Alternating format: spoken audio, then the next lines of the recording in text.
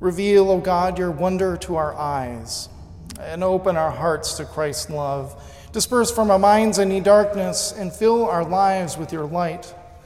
Protect us, O God, from thoughts without action. Guard us from words without life, and grant us wisdom to always walk in the ways of your Spirit. Amen. So when I was a boy, I played ice hockey. I was skating from about as early as I could walk, and I just loved it. And it usually meant that my dad was helped out on the bench as an assistant coach of some kind. And when I was 7, the town we lived in had a league for my age of 3 teams. There was the silver team, there was the green team, and there was the blue team. And I started out on the silver team. It was an exciting team to be on because they always won. They had a bench full of players. They had their own dedicated goalie. He always played goalie. And because they won all their games, they were, well, let's just say they knew they were going to win. And I was put on the team, so I wore silver, but then my dad made a decision that we were going to play for the blue team. Now, the blue team didn't win very many games, and they didn't have a dedicated goalie, which meant that each of us would take turns playing goalie, even if we really didn't know how. And yet, despite my disappointment, it was where most of my friends were on the blue team. My dad knew their dads, and we had a connection to the people, and it felt good to be there and be around them. And the families who were part of the team were great, and of course it was an awesome experience to play hockey with my closest friends. But I still remember being disappointed about the decision because it meant we probably weren't going to win, well, any games. Why would we leave silver? We would win games. I mean, it was guaranteed. And I remember my dad saying that we were switching to the blue team because we knew the people on the team and they didn't have enough players, so they needed people. And they were good friends. They had great sportsmanship. And I remember saying to my dad, but we're going to lose. And when you're 7, that seems devastating. But I also remember him telling me as a response to it that the people we play with matter more than the score on the board. How many times do we say that, and how many times have we heard it? But really, the story raises for me the question of how do you pick a team? Do you pick for the wins? Do you pick for the people? Do you go for the sportsmanship or the quality of the experience? Do you pick a team because of their hearts? What is it that guides us through our lives? What guides the decisions that we make? Is it our faith? Is it about people, or is it about career, or is it about money? Is it about a unique opportunity? Is it about a place that we love? There are many possible reasons, many possible ways of doing discernment that guide us into making the decisions that we make. But also what guides the decisions that God makes? And what guides the decisions that God makes in relationship to people like us? These are the kinds of questions that are at the heart of this morning's scripture. The scripture is about Samuel, which is a story about God choosing the king who will follow King Saul. King Saul was the first king to rule over Israel, and Saul was not exactly abiding by God's ways. So God decides it's time to make a transition and seek out the next king. So God sends Samuel to find the one who would be who God wants to be the next king. So Samuel travels to Bethlehem to meet a man named Jesse, and Jesse has a whole bunch of sons, and one of his sons is to be anointed king. Now, anointing in the Bible is a really big deal. When the prophet Samuel or others in the Bible anoint someone, it involves pouring oil all over the head of that person. It's not a good Presbyterian sprinkling like in baptism or just a dab like we do in remembrances. It's a lot of oil. And anointing carries a significance of being chosen by God. Anointing is an acknowledgement and a belief that this person is chosen by God for the work that they are to do. And the ceremony of anointing someone is a matter of great importance. So this is a significant moment. So when Samuel goes to meet the sons of Jesse, Jesse has his oldest sons. They're tall and athletic and handsome. They're all really great candidates for the New England Patriots or even King of Israel. But God says to Samuel, the Lord does not see as mortals see. They look on the outward appearance, but the Lord looks at the heart. And so when Jesse presents his sons, he presents those who measure up by human criteria, and he leaves behind the youngest one named David. David of legend of the Bible. Now, after meeting the older sons, God says to Samuel as each one stands before this prophet, "No, not this one. No, not that one either. No, not that one." And after this happens again and again, it seems like there are no more options until Samuel asks, "Is this all your sons?" "No," Jesse says, there's one more. The one no one would expect to be king, the youngest, the one who's furthest from being ready, the one who does not seem to make sense. Samuel asks where this youngest is, and his father says he's tending the sheep. Not a very royal job, it seems. "Send for him," Samuel says. And when the boy arrives and stands before Samuel, the Lord says to Samuel, "Rise and anoint him, for this is the one." And even though anointing is such a big deal, this is a rather humble ceremony for a king to be. It's a humble ceremony for the one who God has chosen to lead God's people before God.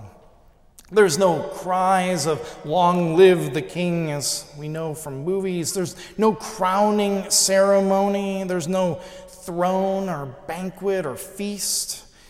There's no competitions to demonstrate worthiness, and there's nothing to earn or prove or display. Samuel takes his horn of oil, pours it over David's head, anointing him, and the Spirit of God rests on David mightily. A boy, the one chosen to be king. And it turns out that this ceremony is not about power or about rights or about prowess. It is all about heart. It is about a boy whose heart is ready to receive God. It's about a boy whose heart is prepared to open to the gifts of God. David now is the anointed king of Israel, the king chosen by God. And when we read the stories of David as king, we read of this strong, charming, musical, handsome man who leads the people and finds favor with God. The later stories make it easy to forget what seems like small beginnings. But we know that small, even great things come from small beginnings. David, this shepherd boy, this scrawny, ruddy, not yet anything anyone would expect to be king, is ready. Not quite yet ready, but God is willing to prepare, and God is willing to be patient. But why is this the one who God chooses? Why David? Well, God tells Samuel it's a matter of the heart, and God tells us in Scripture that this is the criteria that God pays attention to. The Lord looks upon the heart, God says. And David has a heart that God knows will be ready to be in leadership, even if he doesn't want it. And even though David is not ready, God is prepared to wait until he is, and God is ready to prepare David's heart for the day that he does take this throne. Now, throughout our lives, God guides us by our hearts. And whatever is at the center of our heart is part of what will guide us. We have the ability to put things that matter at the center of our own hearts. We can invite God to prepare us at any age. We can ask God to help us find focus on things that bring us life, that deepen our faith, that open our lives to grow because of what we want to be at the center of our hearts. I think this is one of those gifts and challenges for being human and living a life of faith. Giving a deep consideration of what is at the center of our heart, while it matters a great deal, it is an important task for having a vibrant life of faith.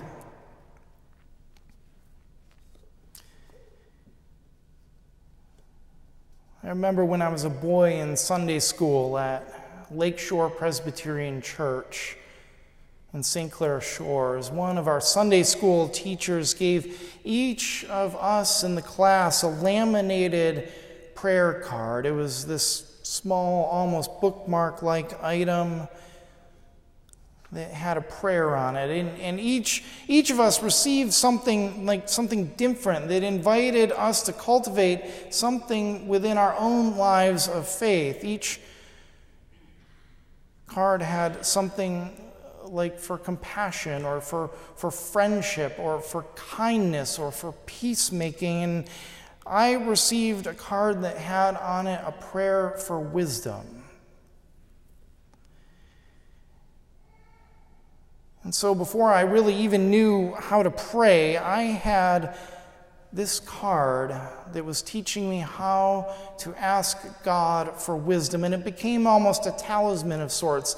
It has lived in my Bible my entire life. So ever since I was a small boy,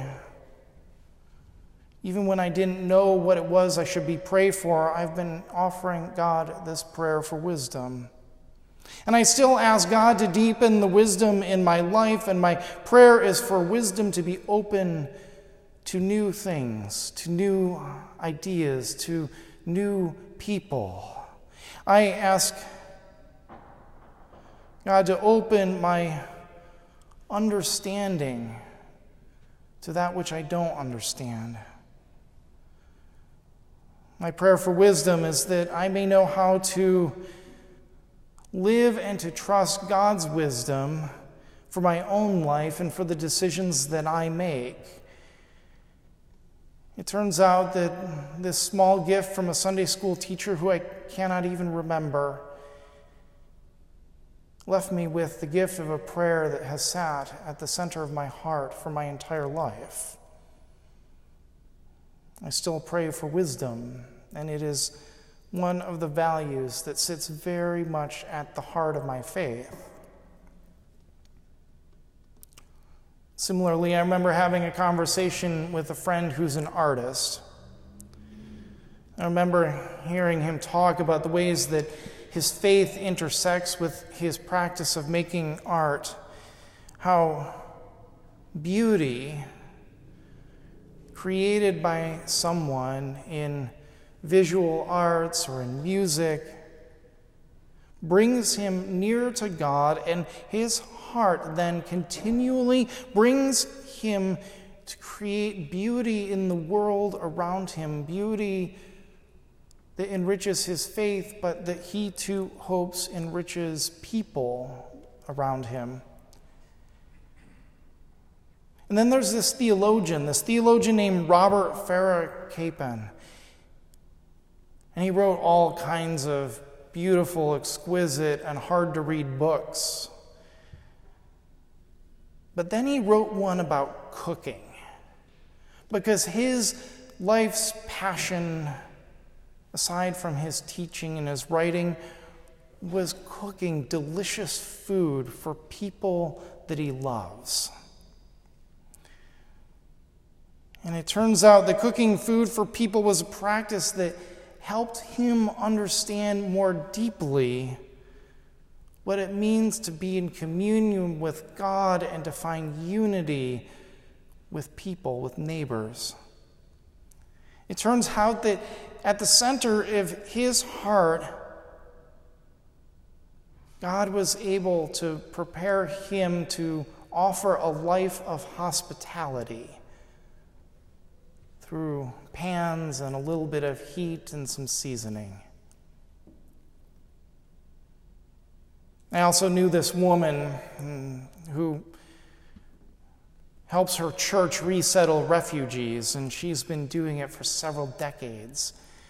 I remember her describing the support of families who are new to the United States, who cannot find their way around, who don't know what it means to ride a bus or to stock up on food for the pantry, and going to the grocery store, using the library, how to put kids on a school bus.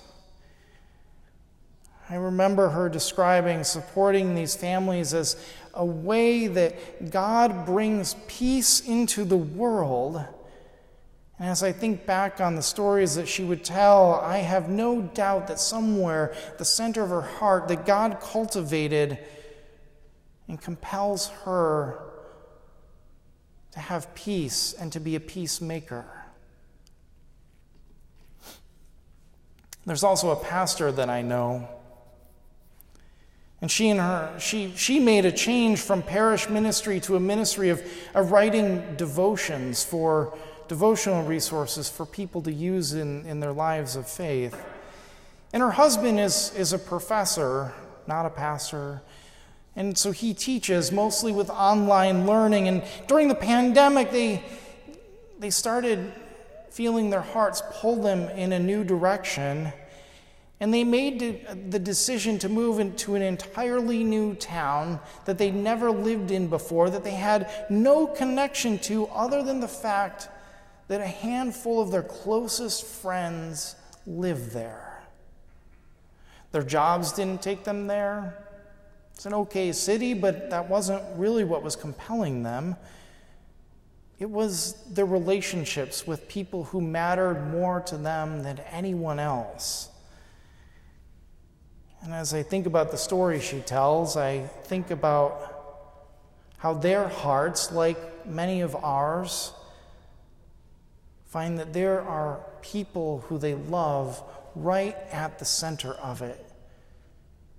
And as they reflected on what was at the center of their hearts, they found God pulling them to a new place because these people were right in the center of their hearts.